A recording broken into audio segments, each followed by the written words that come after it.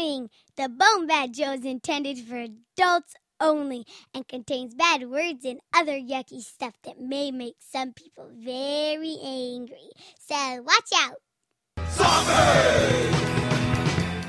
He's perforating that dude. I don't ever want to hear you say he's perforating that dude ever again. Perforate dudes on your own time. Okay, what are you selling? She's like, I'm selling magazine subscriptions. I'm like, no, I'm good. I don't want to buy any magazines. She's like, okay. So she reaches down to her cleavage and pulls out a joint, and she's like, want to celebrate 420? And I'm like, yes, I do.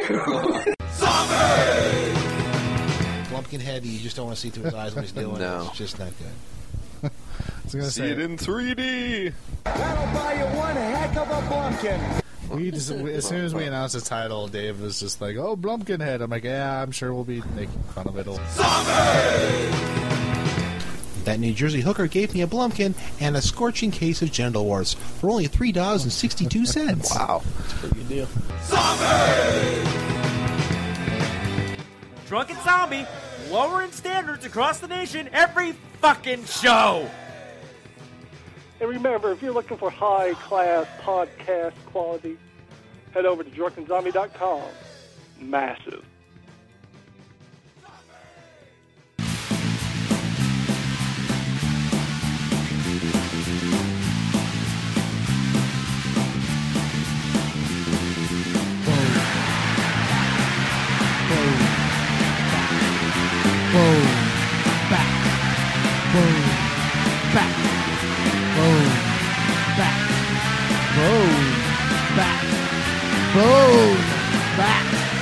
BoneBat! It's time for the BoneBat podcast, where you can listen to Steve and Gord. It's a kick-ass digital broadcast where we've got dick jokes galore. BoneBat. Oh, trolls. Mutton yesterday, mutton today. Blimey if it don't look like mutton tomorrow. Never a blinking bit of man flesh we've had for long enough. Yeah.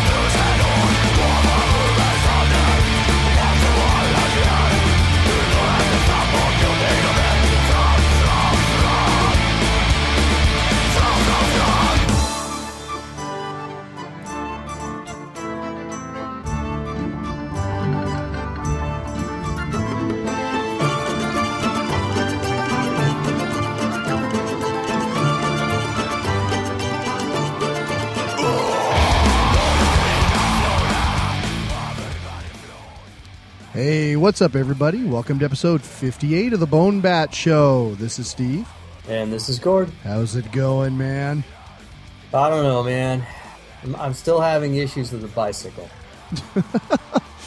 I would think that your new bicycle that you had to buy after wrecking the old one would be in good shape. No, that's maybe one of the issues is I'm still riding the broken one, the one of the intermittent brakes. But I had a parent-teacher conference where I was to go meet with the teacher, being the parent. Yeah.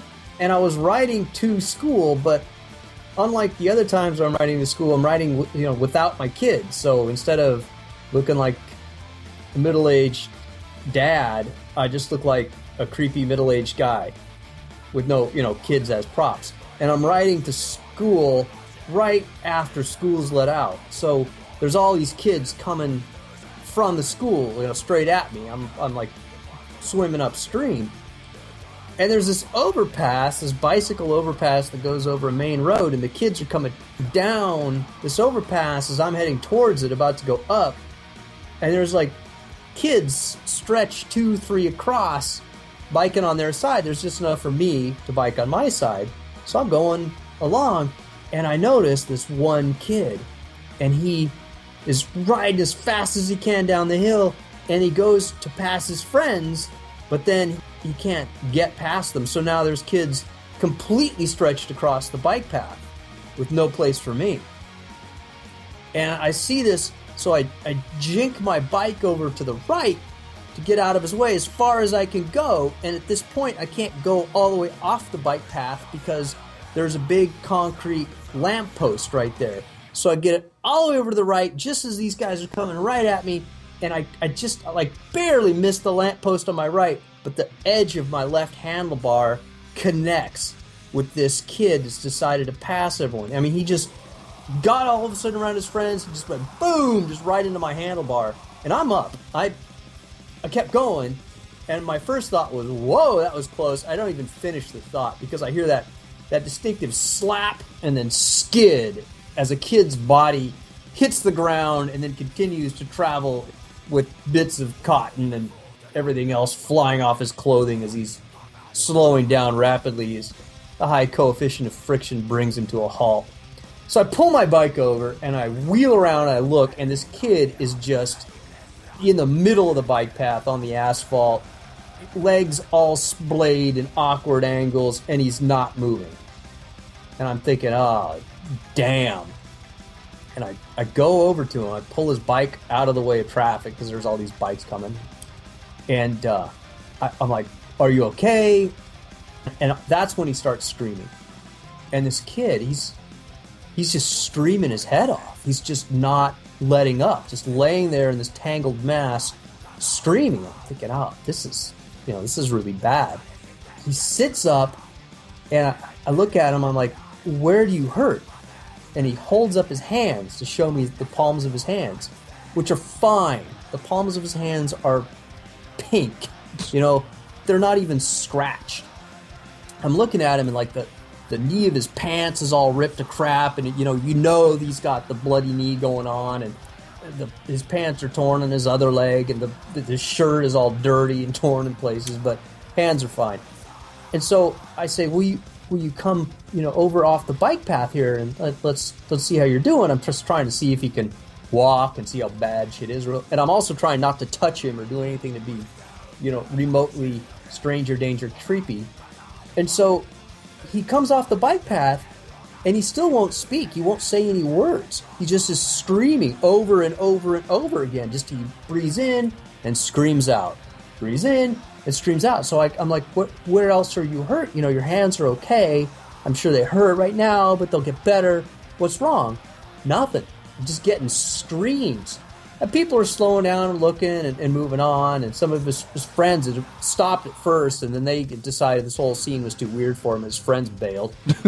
So now I've got a parent-teacher conference to go to, but I don't know what to do with what's going on.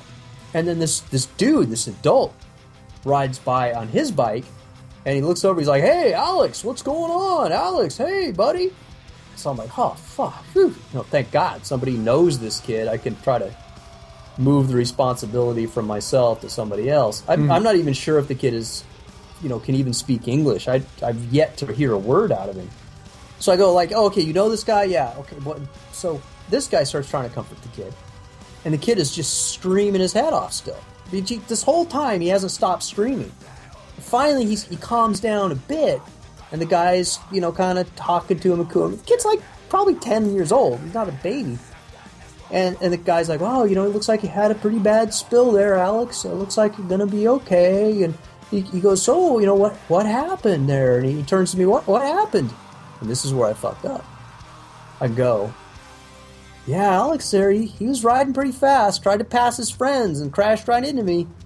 And you could just feel the air get cold. Like the guy looks at me like he crashed into you.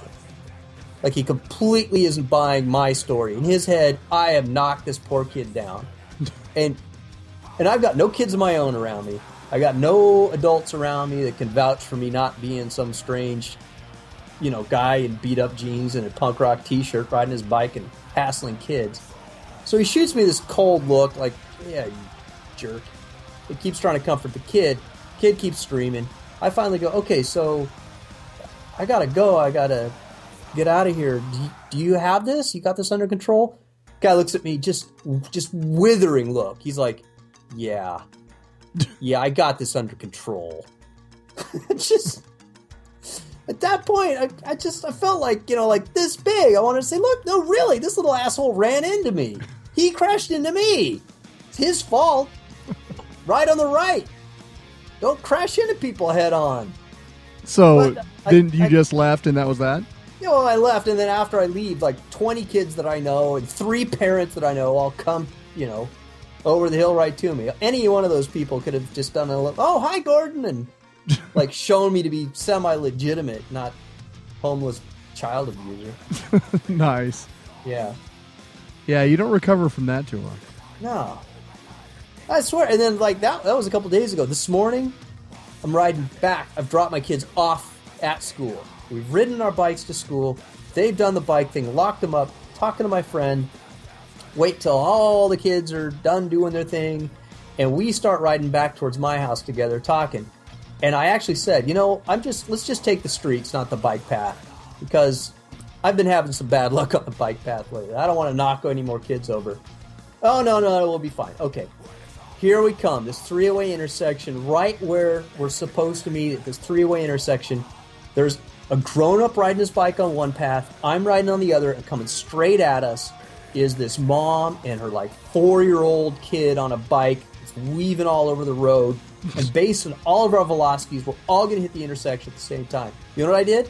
What? I literally screamed and rode my bike out into the middle of the field. I decided no more. So you had there was nothing else you could do. No, I quit. It's either that or fully embrace it and just start to bicycle with a cricket bat and just start knocking kids over on purpose. Yeah, well, maybe you should retire the bike. I'm telling you. The bike has had some difficult times lately. Yeah, or I've had some difficult times with the bike. Yeah. That's enough to, just step aside from it. Yeah, other than that, I'm doing all right. Oh, glad to hear it. Well, music-wise, we've got something special tonight. You are listening to the mighty Finntroll out of Finland. Yeah! Great we talk stuff. About these guys a lot. Yeah, I really dig this band. I've been wanting to do a feature on them for a long time. And one of the things I dig about them is that they have the metal thing. It's kind of like a mixture of death metal, but it's mixed with folk music. And so it just has a lot of interesting textures, a lot of interesting stuff going on. And so it's going to be a cool thing to be able to share a little bit of that with the listeners tonight. Yes, indeed. So they're kind of an angry band. Yeah, kind of an angry sound. I guess they're not really. They're not really angry. They're kind of I don't know. They're it's kind of heavy, but it's also kind of frolicsome beer drinking music. I mean, it'd make great holiday music if it wasn't all about eating priests. Yeah, well, see, I was trying to transition into the what pisses us off. Or maybe actually that's why it's good holiday music. Anyway, so Finntroll, I raise one to you. We'll be listening to more throughout the show. So what else is going on? Let me see. Before we do into what pisses us off, we did not, unfortunately, get nominated for the Podcast Awards this year. Hooray! We were trying not to get nominated. Success! Though I did get a few emails that folks said that they did nominate us, and I do I got appreciate emails that. to that effect as well. Yeah, So that was thank you, awfully folks. cool of you listeners. You guys kick ass. So, thank you. Way to back a losing cause. We appreciate that. So, what pisses you off? You know what pisses me off? I want to know. It is not the whole bicycle situation. It is Monday Night Football. The last 2 games I've watched, Monday Night Football, midway through the third quarter, I realized that the commentators have completely lost track of the game, and they are doing nothing but jabbering. They're just running their mouths. They're talking about everything. In the beginning of the game, I like to hear them.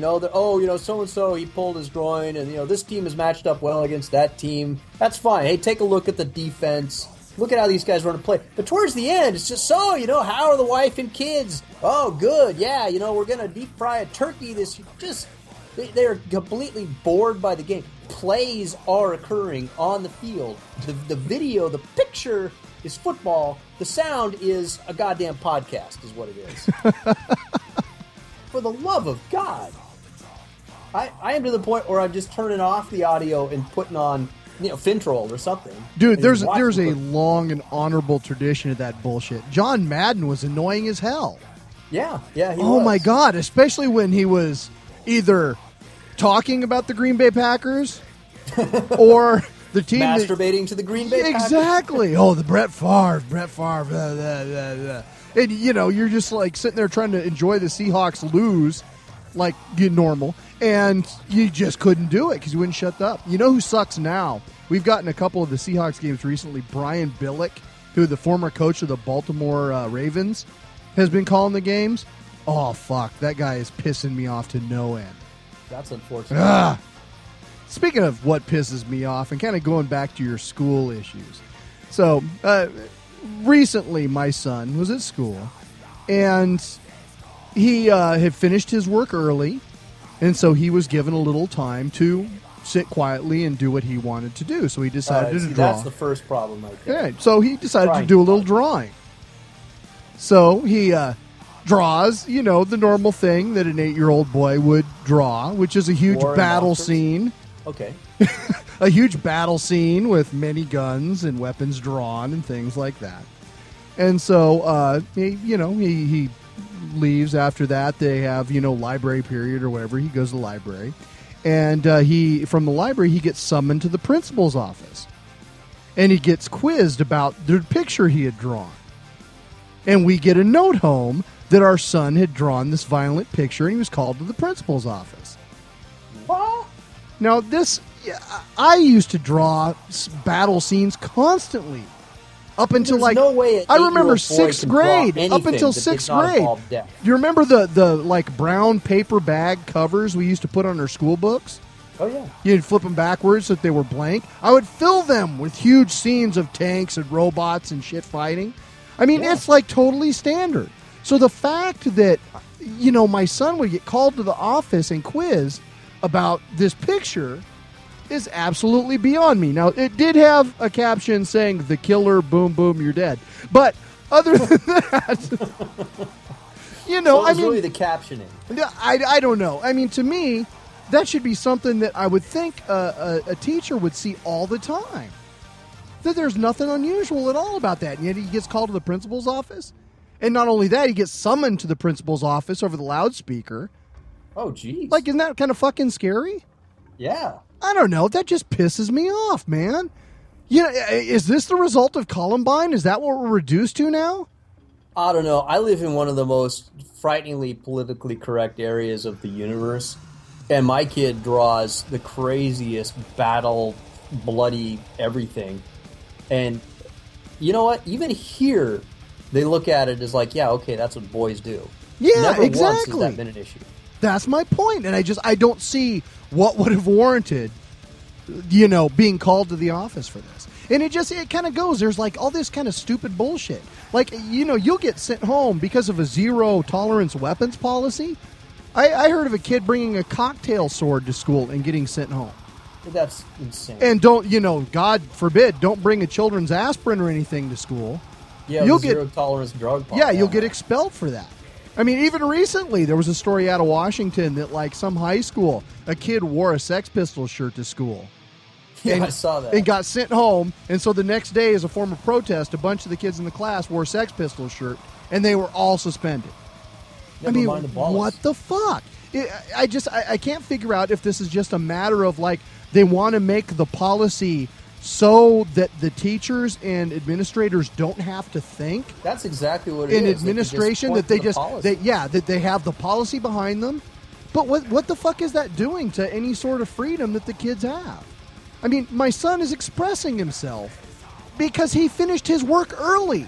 That was a reward period, and he gets sent to the principal's office. That's so wrong to me. Well, he's a terrorist. Yeah, really? Yeah, terrorist. It's absolute bullshit. It is. And there's nothing I can really do about it. No, there really isn't. You know what I did about it? I hung the picture on the fridge. Yeah.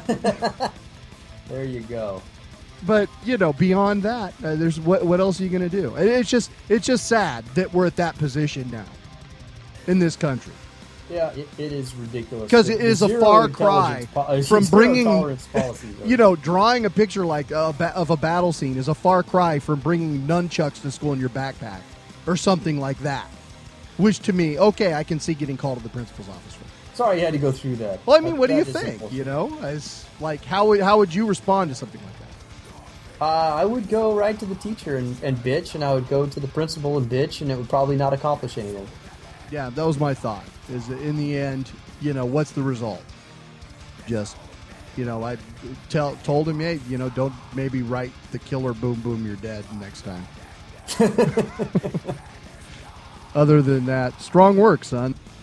Well, I'd like to hear from other dads. Have you seen this sort of thing? Have you had to deal with this sort of thing? It'd be interesting to know. So, any other dads out there who listen, I'd love to hear your stories about this sort of thing. So, we have a guest. What pisses us off this week? Cool. Hey, guys, it's Rick Pierce here. Just wanted to call and share a little something I hate with you. I hate when people can't spell. I'm driving home from work. I'm coming down US 1 here in North Carolina, and I just passed a car with a personalized plate spelled Hatitude. Now, I'm quite sure the lady driving thought she was spelling attitude, and I'm guessing that she's one of these Red Hat Society people, but she can't spell because her license plate spells hatitude, which I think is a bad attitude, not a good attitude. But you know what I like? Well, I'll share this. I shared something I hate or that pisses me off. Now I'm going to share a little something I like. I'm going to put Triumph back on so I can jam while I'm driving. Later. I'm sorry. Triumph gives me hatitude. Strong work, McPierce. You know what? Maybe the woman is metal as fuck. Maybe so. Did you think of that, McPierce? Maybe. Maybe that's the name of her son's band.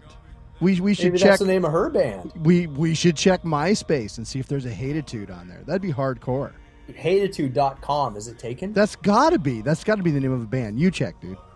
No, anytime either one of us operates the internet while we're doing this podcast, it blows stuff up. The whole podcast starts melting. So yeah, we're not allowed to look anything up. Actually, this podcast is by the seat of our pants, 100% ignorant. We do not fact check.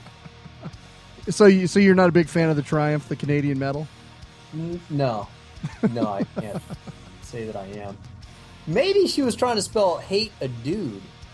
No, because there was 2 T's in there. Maybe she just can't spell, as McPierce said. All right, dude, you got a political rant this week? A brief one. Yeah. Here's the thing. Much has been said about the TSA and their new backscatter full-body radiation devices that are guaranteed to give you cancer in your left testicle. I'm sorry, was that backsplatter? No, that's what happens when they're done. And you can either get irradiated or you can opt out and get groped. All right, so that's the system now. Some people that don't even have a GED to their name are operating devices full of deadly radiation and or grabbing your pirates, and or grabbing your privates. Arr! I'm not, in this rant, going to take issue with any of that. What I am going to take issue with is the fact that they have male and female screeners for the machines as well as the pat-downs. And when you opt out, or, even before this, many a time I had been singled out of line and given the extra pat-down. I don't know why, but it happens to me. The reach-a-down, as it were? The reach-a-down. And every time when it happens to me, they have a man do it. And I've noticed that when this happens to a woman, they go, female screener, and they have a woman do it. And I'm thinking the reason behind this is to give us some semblance of not feeling violated. Like a woman wouldn't be comfortable with a man grabbing her gentle bits to search for bombs. And so they have female screeners. As a man, as a straight man, frankly, I'm really not all that comfortable with another man grabbing my junk. I would opt for a woman to do it. And where do we draw the line? I mean, can't we, if this whole thing, we're going to have two different genders of people doing the grabbing, if that's there so we don't feel so violated, shouldn't we have the ability to pick who does the violating? Dude, but that's just standard now. That's if you go to a major sporting event, they have the exact same system. There's a male and a female line. Well, and never the twain shall cross.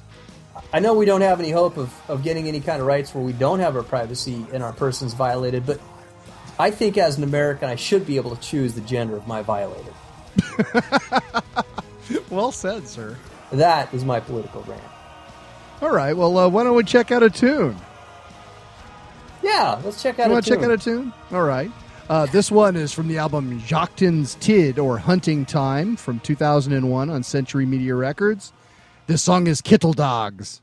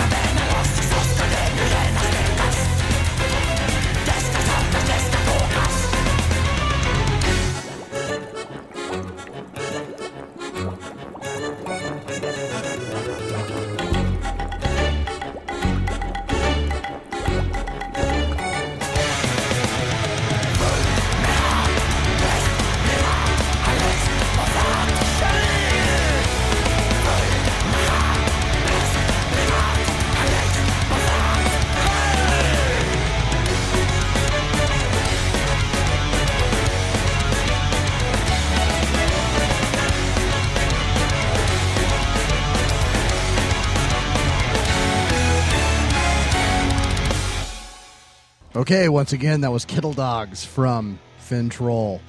I love that little bubbling sound bits there in the middle. This kind of sound collage thing they have going on. That's freaking awesome. So, we've got some bubbling sounds happening, too. I hope I make it through this podcast. Finntroll, a band formed in 1997 in Helsinki, Finland. It's formed by Teemu Reimaraita. He was a guitarist, also known as Somnium, and vocalist Jan Kotla Jamson. Kind of had the idea of combining elements from black metal, death metal, folk metal with Finnish folk music called humppa, and also a type of singing called yoik singing, which is kind of like similar to Native American chanting. and kind of combining all that together in this, kind of unique sort of a song. The lyrics of most Finntroll songs are actually in Swedish because the original vocalist, Katla, felt that it sounded so much damn more trollish than Finnish. So you'll often find the lyrics in Swedish for folks who speak Swedish. I do not. And folks who speak Trollish. Exactly. So anyway, they did their first demo in 1998. After that, they were joined by the remainder of the band, Screamer on guitar, Tundra on bass, Henry Trollhorn Sorvali on keyboards, who also was from the band Moon Sorrow, and Samu Ruotsalainen. I apologize in advance for the names I'm butchering tonight to anybody. Dude, I don't know if you're butchering them or not. Finnish. It sounds really authentic. Anyway, the drummer is also known as Beast Dominator, interestingly enough. So after the demo, they got some interest from Spine Farm Records and signed to them for the 1999 album Midnattens Witunder, which means Monstrosities of the Night. After that, they released the album Joktons Tid, which we just played that song from, which I think they really hit their stride on that album. It's just a great collection of really good stuff. Then, following that, they kind of hit a hard patch. First off, their vocalist Katla ended up with tumors in his throat, and so he was forced to retire from the band. They went to a cabin in the woods in Helsinki and actually did an acoustic set, which would end up becoming the EP Visorum Slutet, which is Melodies of the End in English. Then, after that, Katla was forced to actually retire from the singing for the band. And then, shortly before the release of that, the guitarist Timu Reimurata actually fell off a bridge and died. So, yeah, things were pretty tough. The band decided to carry on and ended up adding Michael Karlbaum as the second guitarist. In 2004, they released an EP, Trollhammeren, which we're going to be checking out that song next. It kicks a lot of ass. It was kind of a prequel to the album Natfod, which means Nightborn in English. And based on that release, they ended up on their first American tour. Shortly after that, Trollhorn decided he didn't want to tour anymore, and so he was replaced for touring duties by a guy named Verda from the band Imperanon. But Trollhorn would still stay with the band as far as writing music. And it's kind of cool that Trollhorn evidently taught music at a college in Finland, and there's a consortium of folks who know each other from the school and the community, and they'll often contribute to the band.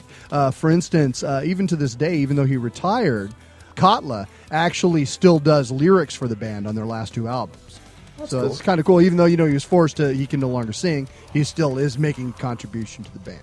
So anyway, after that, the vocalist Wilska, who replaced Katla, he was fired from the band in 2006 and was replaced by Vreth. So he's the vocalist to this day. In 2007, they released the album From the Depths of the Earth, or Jordan's Jupe. So after that, they toured again to the United States, and that was the first time I saw them live here in Seattle with ceremonial castings. It was a great show. And then this year, they released their fifth album, which is called Niflvind, or Hellwind. And that came out in February. So I actually saw them earlier this year. And there's reviews on bonehand.com for both of those tour dates that I saw them at. Always a great band to see live. A lot of fun, high energy. The crowd is rocking, and it is great music to have a beer to. So I hope you enjoy it. Go to Finntroll.net. You can purchase their music there. All of their recent CDs are available through Century Media Records as well. There will be a link on the BoneBat homepage. Here's another tune. This is Trollhammeren.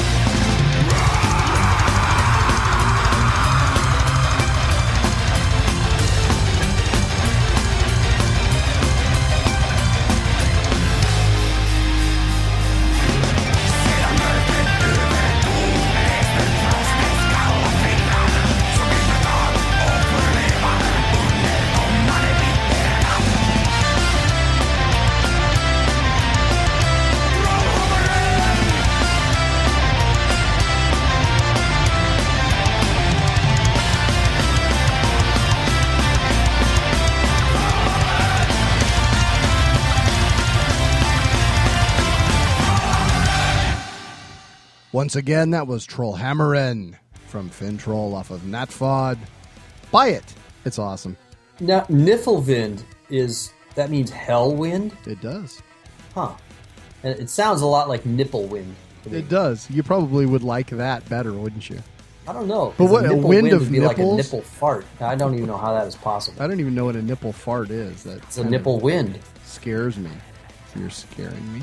Stop. Very high pitched, I would think. Stop. Okay, dude. Multimedia Triage. All right. What was that? Was that a nipple wind?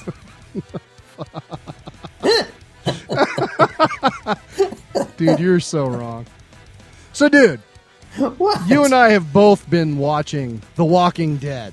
Yes, but I did not watch the last episode because I was watching something else. But I will, I promise. Well, we've seen what we've seen so far. What do you think of the show? It's only the best show on TV since Battlestar Galactica. The sound design of the show is great. They have done I would agree with that. Really job with the sound. The story, great. Characters, great. Some people aren't watching it, I'm sure, because they go, oh, it's another zombie thing. It'd be great without the zombies. It is just a good story. It's good. It really is good. I'm enjoying it. I'm watching it. I've been reading the graphic novels since the first volume came out, so I'm already very close to the story and the characters. And I have to say, at first, the actor that plays Rick, I was not buying him. He's sort of growing on me, Andrew Lincoln, but for some reason, there's something about him that just didn't seem, I don't know, if he's like too skinny or not substantial enough for the character of Rick to me. I think he's doing better now, but for some reason, he just wasn't working at first. And I was kind of, I don't know, it seems like character-wise, they've made some decisions on the show kind of for character arc purposes, adding more there than needs to be there. Oh, yeah? See, I only read the first 3 volumes, and that was a long time ago. And so I knew it was going to happen like the first 3 episodes, but then I'm starting to get into I don't remember this happening. Yeah, I also remember things that I read that haven't happened yet. Yeah, well, that's the thing. They've added some stuff, like the character Michael Rooker's character who got chained to the roof. Yeah, that's not in the graphic novels. And there's some other stuff that was kind of have been nice additions. And it seems like they might even be taking some slight story points. Like there was, folks, we're going to get a little spoilery. I mean, frankly, you're probably going to have seen episode 6 before you hear this. So we are going to, fair warning, if you haven't watched it or you TiVoed them and you want to watch them all together, you might want to take a break for a few minutes. We'll be back to it in a minute. Anyway, like there's a guy who's a wife beater. That shows up in the series, a similar character much later. So it's almost like they're maybe borrowing stuff from later in the series for dramatic purposes, and I'm pretty cool with that. But one of my biggest problems was like between Rick and his wife Lori. Yeah. To me, it bothered me that sort of on the show they were having marital problems before the zombie apocalypse happened. Yeah. And that isn't the case in the graphic novel.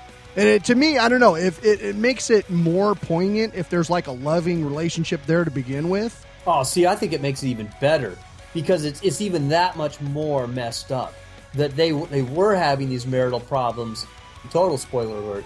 And then she ends up, hooking up with this guy's partner and best friend and thinks that he's dead. And now he's not dead and he's back and she's jumped in all the way back in love with this guy. But that's just the initial. That's just right below the surface. All those problems they had are still there, and it's just going to be ugly, complicated. I like that. But it's ugly, complicated for the reason of being ugly, complicated, as opposed to a good relationship, a strong relationship, where in a moment of weakness, she needs comfort, and she has what she has with Shane, which is what happens in the graphic novel. Then she realizes that her husband's still alive. I mean, you still have the same thing, but you have a basis. I mean, there's going to be enough going on with that relationship without trying to add some kind of, I don't know, Hollywood character arc bullshit. Yeah, I don't know. I'm kind of bothered me about this series because I think it's really well done, and I approve, man. I like that. there's a lot I like. I liked how they slightly changed Jim's character, but I like how they handled that through episode 5. And the stuff with Daryl and Merle, the guy who got left on the roof, that was a total addition, but it was great.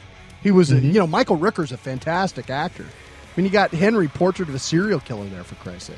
So, yeah, I mean, it's strong stuff, but yeah, I've got a couple of little nitpicks about it. I'm not completely blowing this series. I am. I don't know. I'm not convinced it's better than Mad Men. Well, that's just because it doesn't have what's her name. What's her name? What's her chest? What is her name? I was about to say Cynthia Nixon, and that is absolutely not right at all. I know who you mean. Yes. Okay. All right. So what else? What else we've been checking out? Well, speaking of zombies, we both watched Damn by Dawn. We did. I guess there was a zombie in that. So Damn by Dawn, a 2010 film from Australia, directed by the amazing Krypto brothers. It is a story of, let's see here, Claire and... I thought you were going to say a story of Claire enormous and magnitude. Claire and her boyfriend Paul go back to her home to visit her ailing grandmother. And the grandmother's on her deathbed, and the Banshee comes for her. And in a turn of events, I guess you're not supposed to hurt the wailing Banshee if the Banshee comes for you. And as she everybody does so. knows, And if you're about to die, the wailing Banshee comes for your soul, and you are not to push it off of a balcony to impale it on a spike. Crappy fence. Yeah, you definitely don't want to do that. Everybody knows that. So anyway, after that, madness ensues, and it's a low-budget film, but I thought there was a lot of kinetic action. The cameras are flying all over the place. I had a great time watching it. I enjoyed it. You're retarded. I'm not retarded. It was fun. I'm convinced that you don't like horror films.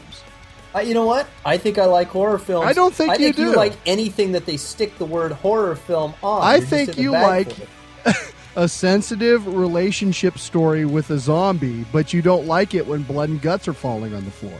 They were chased by rubber skeletons that were hung on frickin' laundry lines. It was a low-budget movie. Damn straight it was. didn't look like shit. The film actually looks pretty good. Laundry lines. They've got a lot of foggy moors and stuff. It's a pretty good-looking... In fact, these people live in a place that is populated by nothing but smoke machines and Klieg lights. It's black night. You can't see anything. It's a storm, except for all this bright light shining through fog everywhere. 90% of the movie is people stumbling around in the dark, except it's actually really light, going, what is that? It's just... And then getting disemboweled. That is like the one very... disemboweling scene, and the guy does it himself. That's the very essence of horror. That was awesome. No, the essence of horror is being scary. Okay, I will say this. She's driving through the rubber skeletons that are flying from the sky, and they're splattering on her windshield. Dude, there's no way you didn't get caught by any jump scares in this movie. No. The first 15 minutes or so, great. I loved it. Scary. There were a lot of little jump things, gave me shivers up my spine. There were a lot of little scares. I really liked it, and then it just got stupid. Nah, you're full of shit. It was a lot of fun. Shining flashlights around that are off. What? What? At one point, the guy's running. He does not have his shotgun. No way he has a shotgun. He's running around. All of a sudden, he's got a shotgun again. It's like the props guy went, psst, you're supposed to have your shotgun. You gotta be shitting me. You're sitting there criticizing the rubber skeletons, and then you're worried about continuity? Yes, no continuity. That's preposterous. If you're going to buy into rubber skeletons, you don't piss and moan about continuity. That's ridiculous. I'm not buying into the rubber skeletons, first of all. Well, I say it's a fun, low-budget film. If you like something like I Sell the Dead, you're probably going to enjoy Damned by Dawn. Wait, no, I Sell the Dead was about 1,000 times better than this. That was I think if you like that movie, you'll like this movie. I think you're wrong. And how many other Banshee movies have you seen? It was original for that alone. I will give it originality points for the Banshee. Sure. It doesn't make it good. There's no talking to you, dude. It was fun. Check it out. Yeah. Go check it out. Tell me what you think. Tell me how wrong I am. Ooh, scary rubber skeleton. Oh, shit. It was on fun. A clothesline. Woo! Okay, so what else have we been enjoying this week? Did you have a chance to listen to Sample the Martian? I did sample The Martian. So, Sample the Martian, I believe, is from Detroit. I actually found out about these guys, got in touch with me because he had shared the stage with Whitey Cracker and MC Lars at the Blind Pig Club, interestingly enough, in Ann Arbor, Michigan. A club where I saw many a cool show, including Fishbone, Mustard Plug, Sister Machine Gun. I've seen a bunch of cool shows there. Didn't you see the Blue Meanies there? No, I didn't. I saw them in Eugene. Oh, but yeah, it's a great club. Anyway, but that's neither here nor there. So they sent us the CD and we're checking it out. And it's interesting because I didn't really, after listening to it, it didn't really seem like it was nerdcore to me. It definitely there's a sci-fi vibe to it. The Martian it is a sci-fi theme. core. Yeah, but you know, in the same way that like Wu-Tang Clan has a martial arts theme, this has sort of a space theme. The guy like very nimble rapping. And when he's at his best, it's almost like a rapper rapping in front of Supersonic Soul Pimps. Because it's like you got some funky beats in the background. The middle section, the main part of the CD, it seems like there's kind of the same sort of very laid-back, mellow kind of a vibe. And I kept kind of wanting to pick up. It's sort of mellow and much more downbeat than the stuff I usually listen to. Yeah, and so I was kind of wanting to just have a little more variation and, you know, have some things that are faster, have some things that are slower, and it's kind of all sort of a similar sort of a vibe. But the guy can rap, and his rhymes are pretty great. So if that sort of thing interests you, you can actually go to his site, and you can check out about half the CD for free. Wow, that's pretty cool. Yeah, it's fantastic, and so you can check it out and see for yourself. But the guy has a way with words, man. He definitely can turn it out. So check it out before you decide. Whether I definitely called it. I think alternative rap more than nerdcore. If I was classifying things. All right, I'm down with that. All right, what else? Let's see. Black Ops. Let's talk about Black Ops a little bit. Let's talk about the Black Ops. Let's not talk about the tranny post ops. Let's talk about the Black Ops. Sick bastard. I like it. Of course, you knew I was going to like it. All right. So, yeah, when a new Call of Duty comes out, you're pretty much just there. You're bought in. Yeah, it sure seems that way. But honestly, it was between this and Medal of Honor.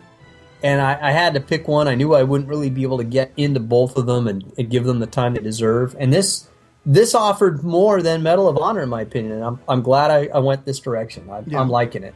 So what do you think? I mean... obviously, this is back to Treyarch, who did World at War. Yeah. So it is not Infinity Ward, the Modern Warfare people. Yeah, the Infinity Ward, the studio that no longer exists except in name. Right. But, I mean, how does this compare to you to Modern Warfare 2? You know what? The way it compares to Modern Warfare 2 is much the same as the last Treyarch game compared to Modern Warfare 2. It's a different vibe. It's still fun, fast-paced shooter, but it's dialed in a slightly different direction, a little bit more humor injected, a little bit more off and fun, I think. The fact that you can customize your weapons, put your own artwork on the side is pretty cool. You've done that? I haven't even done that yet. Yeah, you haven't done it yet.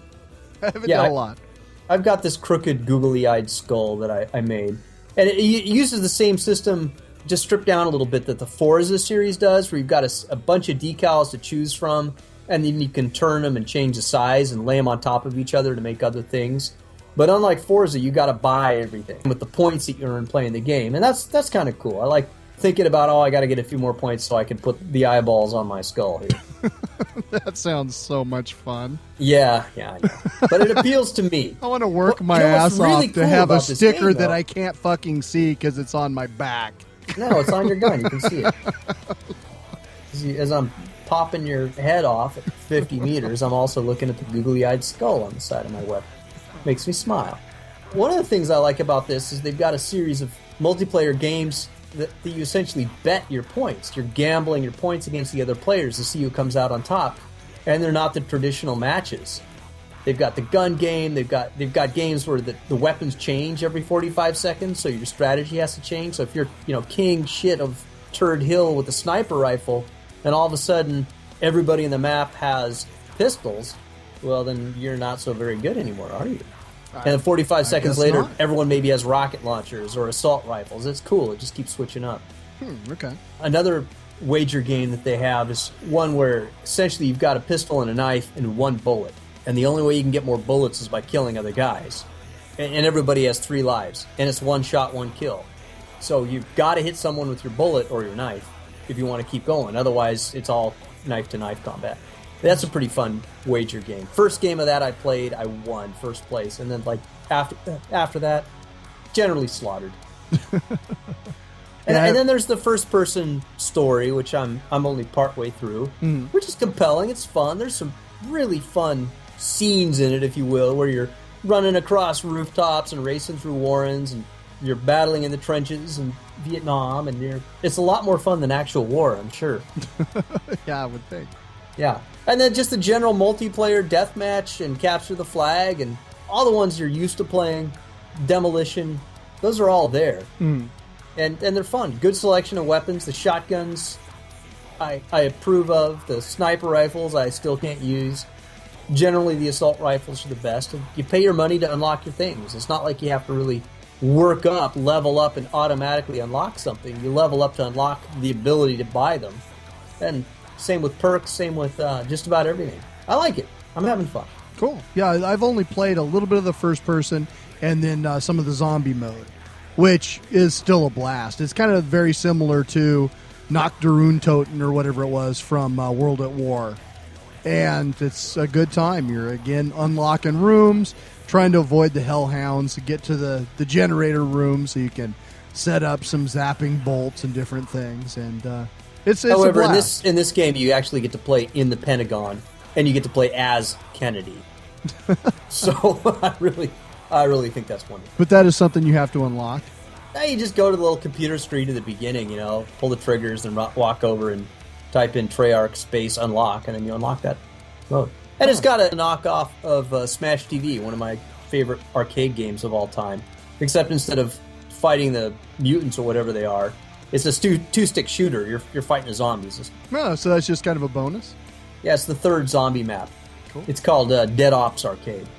So let's see, what else? We've got a few Xbox Live games that we've been checking out. We do. Lately. And it's kind of a bummer. We got one of these Xbox Live games like the day after we recorded our last podcast for all of last month. So it had to wait. Yeah. But Xbox Pinball FX2. Yeah. I think it's actually called Pinball FX2. Yeah, it's fun. There are different tables, and some of them are absolutely eye-popping. Yeah, the graphics in this game are holy smokes, out of hand. Yeah, and just like all kinds of tunnels and ramps and all kinds of shit to shoot up, different bonuses. I was playing the deep sea table last night, and it is so cool. You shoot really into my only complaint with this game is maybe it's a little too easy. You can kind of go on autopilot and find that you're still playing 10 minutes later, and it's the same ball. But that's nice, man, because how often on a real pinball table have you lost your ball like 5 seconds into the game? Oh, yeah, that's always a heartbreaker. You put in 50 cents, and you only get 3 balls. And back in my day, it was a quarter, and you got 5 balls. Right. And, I mean, at least, you get some fun gameplay out of it. The bumpers are a little fatter, maybe. The hole isn't quite as big. You don't lose balls as quick. But there's so much to do on each table, and so many variations as places that you can shoot the ball, that it's really cool. And you get into like a double or triple ball situation, and it's just flipper insanity. So it's fun. I'm really enjoying it. I have not yet mastered the ability to look up at the directions or whatever it's saying, shoot the left, whatever the crap. I'm still trying to, every time I look up at that, I end up losing my ball. Yeah, that is a little bit of a challenge. You sort of have to have a little bit of leeway to look up there to get the ball in the air anyway. Yeah. In real life pinball, I don't have that issue. I don't know what the deal is with this. So let's see. What else? An older one, Comicjumper. I played a little bit of that. That's a lot of fun. I found that one to be a little hard, though. Really? Yeah. It's you have this kind of character. It's a sideways scrolling shooter adventure type of a thing, and where your character jumps into different comic book worlds. And I enjoyed that one as well, but I haven't played it that much. It's good, but I got several games at once. I've been trying to try them all, and that one was fun, but I haven't spent as much time with it. I still don't understand the relationship between the talking star and his chest and him. I think he's there for comic relief. Essentially, okay. He's there to see like a computer aspect of him. Is it another soul that's fused to his chest? Why does he have a talking star in his chest? I don't know, but he's funny. The talking star is pretty hilarious. Yeah. But For actually, Comicjumper, as a sideways scroll type of a thing, I think I actually prefer Super Meat Boy even more. Oh yeah? Yeah, it's kind of similar to actually Explosion Man. Whereas you're running through these mazes and trying to get by, but you're this boy made of meat. I am a boy made of And meat. you're jumping over saw blades and all kinds of things that can mess you up. And the sounds are absolutely almost enough to turn you into a vegetarian. Every time he splats into a wall, he leaves this big splash of blood. Nice. Because he's just made out of meat. But you're trying to save your girlfriend who's made out of Band-Aids. And and you're trying to bleeding? That's kind of there's this evil Dr. Fetus or something that's thwarting you at every move. It's insanity, but it's a fun puzzle game, level after level, and some of the levels get downright diabolical. So it's an absolute blast.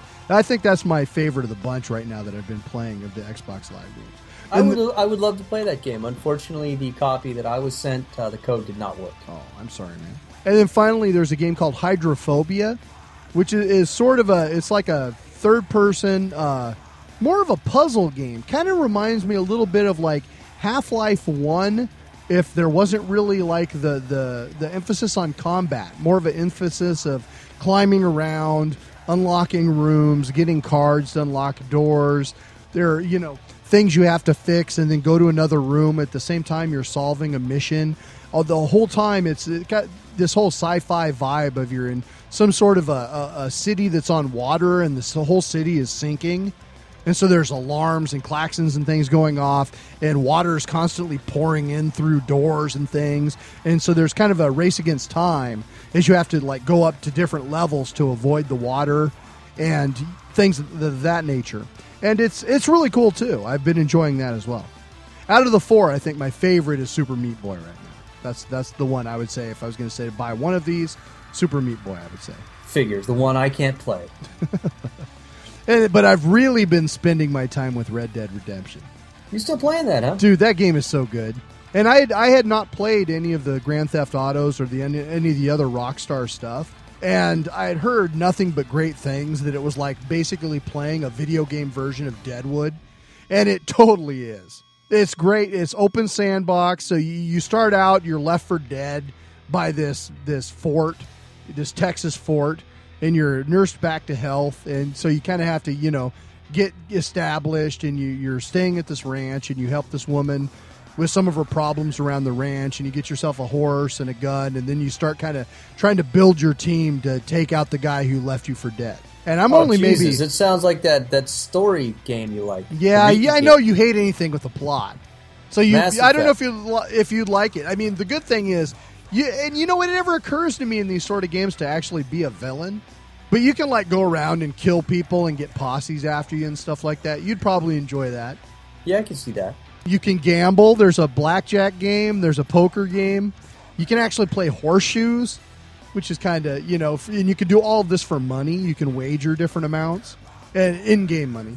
And, you can use that money to buy horses or whatever. You can also get jobs bucking broncos and bringing in bounties. That's one of my favorite things to do. Is that, every couple of days they'll put up a bounty poster on a wall at one of the towns. So you take the poster with you, and then you'll be told, okay, you got to go here. And invariably there's a gang hold up somewhere, and so you'll have to kill everybody and hog tie the one guy and drag him back to justice. And that's pretty cool. It's funny though, because you'll be riding along in the games. There's the high chaparral in the desert and whatever, and you're riding along, and you'll see somebody by the side of the road like, help me, mister. Somebody stole my horse, and you'll ride up to him, and he'll actually horse jack you. Yeah, so it's Grand Theft Horse. It is, kind of, yeah. I got horse jacked by a hooker in the middle of the desert. What is she doing out there? Horse jacking? I don't know. If a hooker's horse jacking, yeah, she's wearing lingerie, and she horse jacks me in the middle of the brush. So I had to shoot her in the back of the head. It was a bad scene. Oh. But it is a great game. I'm only a third of the way in. I just got to Mexico. And so I'm still trying to pursue the guy who left me for dead. And, once you start out, I guess, in kind of Texas, and then you move to Mexico, and then there's a third area that I haven't reached. So there's a lot to do, but it's a great game. Well, all right then. What else you been checking out? I've been reading. Really? Yeah. Do tell. Books. I read the next Horus Heresy book, The First Heretic. Yeah. By a new author in the series, Mr. Aaron Dembski-Bowden. Wow. How was it? It was good. Yeah. I liked it. This one is about Lorgar. You may recall Lorgar was the Primarch that sort of showed up by Horus's side, and he's the guy that had the writing all over him, and then it turned out that the writing was damnable chaos writing. And when Horus was going over the edge, he sort of pushed him, and this is the story of Lorgar. And this story, unlike the others, it spans a really tremendous amount of time. So it starts out way before where the last book left off, and it finishes after it. So it does advance things. Well, that's cool. And it was cool. It talks. He was really, I guess, at this point, the original guy that brought the chaos. What am I trying to say? Into the Empire. He's the guy that, Horus is the leader of the forces of chaos, but he would not have been there without Lorgar dabbling in places perhaps he should not be dabbling. So what chapter is Lorgar from? The Word Bearers. Oh, okay. Remember, he wrote the book, wrote the Word. They all have their big books chained to them, all his disciples. Yeah, the chaplains or whatever. Oh. The chaplains, yeah. So a very cool book. If you're into the series, check it out. If you're sort of, maybe sort of half-assed in the series, not wanting to read them all, this is not one to skip. Okay, cool. What else? I read the first 200 pages of a truly dreadful book by Dan Shit in the Garden or something like that. How do you say his name? I don't know. You don't know? You're not selling much of that book? Yeah, I'm not familiar. Oh, God. It looked like it was going to be something like Oryx and Crake and the Flood or Snow Crash. This cool dystopian near-future book, and it is, but it's thoroughly depressing, and it's populated entirely by characters that you hate. Just nice. 200 pages into so this it's like Wuthering book, Heights. and I'm like, I don't care about any of you. Yes, it's Wuthering Heights. And the deal is, the United States apparently is so economically screwed up that it's Asia and Europe are in the process of decoupling their economies from ours. We continue to be led by dumbasses that spend money they don't have by launching another war, this one into Venezuela, I think. And like we're selling Manhattan to China to try to pay off our debts and everything about it. It's just your credit rating is supposed to be everything. You walk past these credit polls downtown and they show what your credit rating is, and everything is all online and Twittered and podcasted. I don't know. It's just a goddamn mess. Don't read this book. This book is a goddamn... Read Snow Crash. Yeah, that is an amazing book. Yeah. As a matter of fact, if you haven't read that yet, what are you doing? Really, stop listening to this podcast. Go read that book. Go read Snow Crash. Lordy. Well, I actually read a book. You did? Yeah. Are you familiar? Have you read much Glen Cook? Didn't he sing that? Oh, that's Glen Campbell. No. Yeah, I see. I can get him confused. Douche. Anyway, he's got a couple of series going. The series that is my favorite is the Black Company Chronicles, which is like this kind of dark fantasy military thing. But his new book is from his other series, the Garrett P.I. Files, which is this kind of... It's also in a fantasy world, and it's about this guy who's kind of like a hard-boiled gumshoe sort of a guy, a hard-drinking, womanizing, hard-living kind of a guy who... It solves mysteries. He sort of lives in this big apartment building kind of thing with this dead psionic creature. So basically, when the creature's consciousness is awake, he'll help him solve crimes. I like that. I like the cut of that jib. Yeah, so it's usually some hot broad shows up and like gets him involved in a case that he doesn't want to be involved in because he'd rather just sit there and nurse his beer. And then he solves a mystery. And so that's the way it's been going on. I mean, I don't know. There's probably like 10 of these by now. I've been reading them for quite a long time. There's actually a dozen of them. Anyway, so the new one's called Gilded Latten Bones. Came out, I think, about a month ago. And story is Garrett has been shacking up with one of his girlfriends, Tinny. He hasn't been doing much. He's been out of the scene of, solving mysteries for like 18 months. And his best friend, Morley Dotes, gets stabbed repeatedly and left for dead. And so he comes and gets a hold of, he's supposed to protect Morley. And at the same time, there's like all this relationship stuff going on with him and this woman he's shacked up with, whatever. And it has all the seeds. I mean, if you've been reading the books as long as I have, you love these characters and you like to revisit them. And one of the fun things has always been kind of the repartee between the characters. They sort of have that his girl Friday sort of wisecracking stuff going on back and forth. But in this book, there's just too much of it. I mean, there's about 100 pages in the middle of the book where he's basically sitting around waiting for Morley to get better so they can talk to him. And shit doesn't happen. And so he just sits around making the same wisecracks with people that, they're saying the same kinds of things over and over, and it almost gets tedious. And then you get to the last about 70 pages, and it picks up again, and it finishes. But it's just like, this to me was like one of my least favorite of the recent Garrett files. Because it just, there's, I don't know, about 100 pages that didn't need to be there of him soul-searching, talking about relationship stuff. I don't know, get to the mystery. That's what I think people want to read. So I was kind of disappointed in it. If you like the characters, you'll probably still get something out of it, but it was not one of my favorite of the recent Garrett books. All right, then. Maybe I'll give that one a skip. Yeah. I'd start like Sweet Silver Blues, I think, is one of the first ones. Bitter Gold Hearts. The early stuff is really fun. And he's established a good world. It's fun to revisit. But like I said, this one just seems like it could have been a little more concise. Have you read George R.R. Martin's Wild Card series? George R.R. Martin, who's he? Yeah, he's a guy that doesn't write books but once every decade or so. I have not. I don't want to encourage him to do anything else other than writing Dance of Dragons. So I'm not going to be reading any Wild Cards or any Fever Dreams or any other stuff he's got going on. I'm not going to do it. You know what? I'm with you. Never mind. I'm not going to talk about this book. Is it any good? I'm not talking about it. Okay. Write the book, finally, one last thing I wanted to review. I recently got a copy of a piece of software from the company Izotope. It's called Izotope RX2, and what it is, for you podcasters out there, podcast people. It is audio repair software that allows you can take a series of plugins and plug them into your software. So I use, for instance, on the BoneBat Show, we use Sonar Home Studio to record. And so if you have a piece of audio, particularly like, I'll go to a convention and I will record field audio, and sometimes it's loud, there's a lot of distortion, there's clipping, there's crackle, there's all kinds of problems that you can have with field recordings. And this piece of software is brilliant at cleaning up bad audio. I mean, I've had interviews where I thought they were absolutely unusable, and Izotope RX2 has absolutely saved the day. I can't tell you what a great piece of software this is. Now, do they have a plugin that will make you sound like you know what you're talking about? Yeah, they do. Wow, cool. That's amazing stuff. Yeah.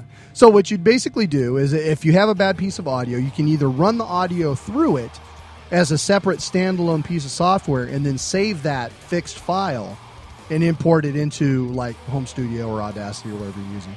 Or you can actually run the software as a plug-in in the background if you have enough PC resources. And it will clean up, any pops and skips. I actually used it on the last episode when we were doing the Death Star music, because after, recording it live, you've got like a little bit of noise in the room, people clicking their beer bottles or whatever, and you could run that in the background to just clean everything up, and it made it sound nice. And so, if you thought that the music in the last episode sounded good, that software is a big reason why. So it's something to check out. It is pricey. It's $350. But if you're a serious podcaster that, does a lot of field recording or, convention stuff, this might be worth your while. So check it out at izotope.com. This stuff is so good. During this whole review, I've been trimming my toenails with a pocket knife attached to a keychain, and you haven't heard any of that. You can find that at izotope.com. All right, dude. I think that's all we have for this week as far as triage. How about some filthy jokes? How about some filthy jokes? Go ahead. You go first. I will. Okay, so there's this magician, and he works on a cruise ship, and it is a sweet gig, let me tell you. He's constantly gets to ogle the women in bikinis. There's a new audience every week, so he can do the same tricks over and over again. He gets to go to exciting locations. It's a fantastic job. There's only one problem. What's the problem, The Steve? captain has this parrot, and the parrot sees the shows every week, and so he begins to know how the magician is doing his tricks. And so once the parrot figured it out, he started shouting out in the middle of the show, "Look, it's not the same hat." Or, "Look, he's hiding the flowers under the table." Or, "Hey, why are all the cards the ace of spades?" And the magician was just pissed. I mean, he couldn't do anything about it. It's the captain's parrot, right? Right. So one day the ship sinks. The magician wakes up and he finds himself floating on a piece of wood in the middle of the sea. And a few minutes later, the parrot flies over and lands on the same piece of wood. And the two just stare at each other with absolute fucking hatred. And they don't say a word. I mean, this goes on for one day, and then the next day, and then the next day. Finally, on the fourth day, the parrot decides to finally speak and says, "Okay, I give up. Where's the fucking ship?" Okay, your joke was not filthy, but it was funny. It was, yeah. Well, I said fucking. I swore a little bit during You did, you did. it. Yes, it only was lightly dusted with filth. Maybe you can do better. Oh, maybe. I don't know. What's the difference between your mother and a washing machine? My mother specifically, or mothers in general? Your mother, Steve, specifically. I don't know. What's the difference between my mother and a washing machine? Washing machine doesn't follow me around for a week after I drop a load in it. Yeah, that was fucked up. Yeah. Sorry, Oh, shit. Mrs. Steve's mom. She already doesn't like you. That's true. She never liked me anyway. She's got good taste. All right, so thank yous. Once again, we would like to thank Finntroll for the awesome music, and also thanks to Josh at Century Media for making this all happen. Also, I'd like to thank Image Media for sending over the Damned by Dawn DVDs. I'd like to thank Sample the Martian for sending that over, and also Xbox Live for the games. Much thanks. Our usual bullshit. You can reach the show at 425-296-6557. And thanks to Mick Pierce, who used that very number. Way to go, McPierce. Mick Pierce kicks I'm ass. sorry, every time I By see the your way, name, though, I think it's MC Pierce. He should be MC Pierce. I Because, you know, gotta get he beyond that. does rock the mic on a Little Dead podcast every week. Twice a week. That guy works his ass off. He puts out a Little Dead podcast, and then he does the comic book update as well. Every time I look on my iPod, there's like 42 more episodes of the Little Dead podcast. It's amazing. Maybe there's more than one of him. I think there must be. His name should be MC Legion. Well, he's got his sidekicks, Sad Mac and Ashcrow, helping him out. So maybe they're doing double duty there. They're doing something to get all that product out. Yo, you mean some people have people that help them on the podcast instead of just showing up? Instead of just being like a solo effort, essentially glorified. I wonder what that's like. I wouldn't know. Yeah, you wouldn't. All right. Anyway, once again, show number 425-296-6557. Email us at steve@bonehand.com, and I will pass it on to Gord. There's new content every Sunday at bonehand.com. On non-BoneBat weeks, keep an ear peeled for the heavy half hour. It's good stuff. It is good stuff. And you can find my stuff, which is also good, maybe, occasionally, at mightywombat.com. A new cartoon every week, generally Thursday-ish. And on the Twitter, I'm mighty_wombat. That's me on Twitter. And I'm Bonehand. You can follow me there as well. Or we have a show feed, so you can follow BoneBat. As always, thank you so much for listening. If you enjoy what we do, we would appreciate it if you would tell a friend or 5. Yeah, tell them all. All right, you know, this is essentially a comedy podcast, so I don't want to bring it down, but I do think that we owe it to one of the greats to at least mention him. We just lost one of the people that's made me laugh a lot throughout my life, Leslie Nielsen. Surely, you will be missed. Man, yeah, I remember the first thing I saw him in, because I was a little kid, was Police Squad. Oh, really? Airplane wasn't the first thing you saw him in? I wasn't taken to see Airplane. I was. I was a little kid. I didn't see Airplane until it was on TV. Oh, God, yeah. Yeah, but I saw Police Squad, and that was hilarious shit. So Yeah, he was the king of the ridiculous deadpan delivery. Yeah, he was definitely the king. He'll be missed. Nice beaver. Thank you. I just had it stuffed. So this will be our last episode, actually, for this year. So I want to say happy holidays. Yeah, Merry Christmas, Happy Hanukkah, Happy New Year. All this. You know what? And New Year, don't get drunk on New Year. New Year's, that's amateur night, man. Can I try to get laid? Yeah, totally do that. Oh, thanks. Several times. Totally tie my hands. Shit. No, I'm just saying it's a little overdone. It's a little trite. You know, we've all done that. Okay. Do something different. Just I think this New Year, in fact, we should just focus on getting Steve laid. Actually, we are going to do something different. Now, last couple of years, this podcast never ends. We've done a kind of a year-end wrap-up sort of thing, but Gord was getting bored with that. I'm so done with this. This next episode's going to have something completely new and different. So I hope you enjoy it. So once again, we're going to close tonight with Finntroll. This is from their latest release, Niflvind. This song is called Under Birgit's Rot, and it's one of my favorites. So I hope you enjoy it. I'm Steve. I'm still Gord. Have a good one. I have a first one.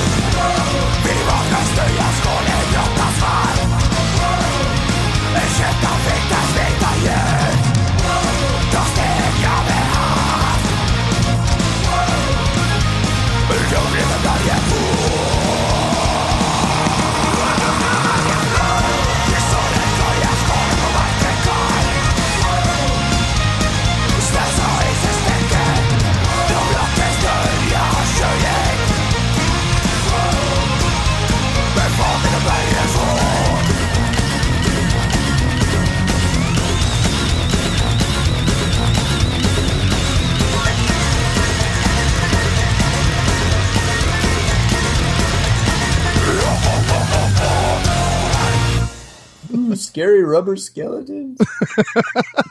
Oh shit! It was on fun. a clothesline. Woo!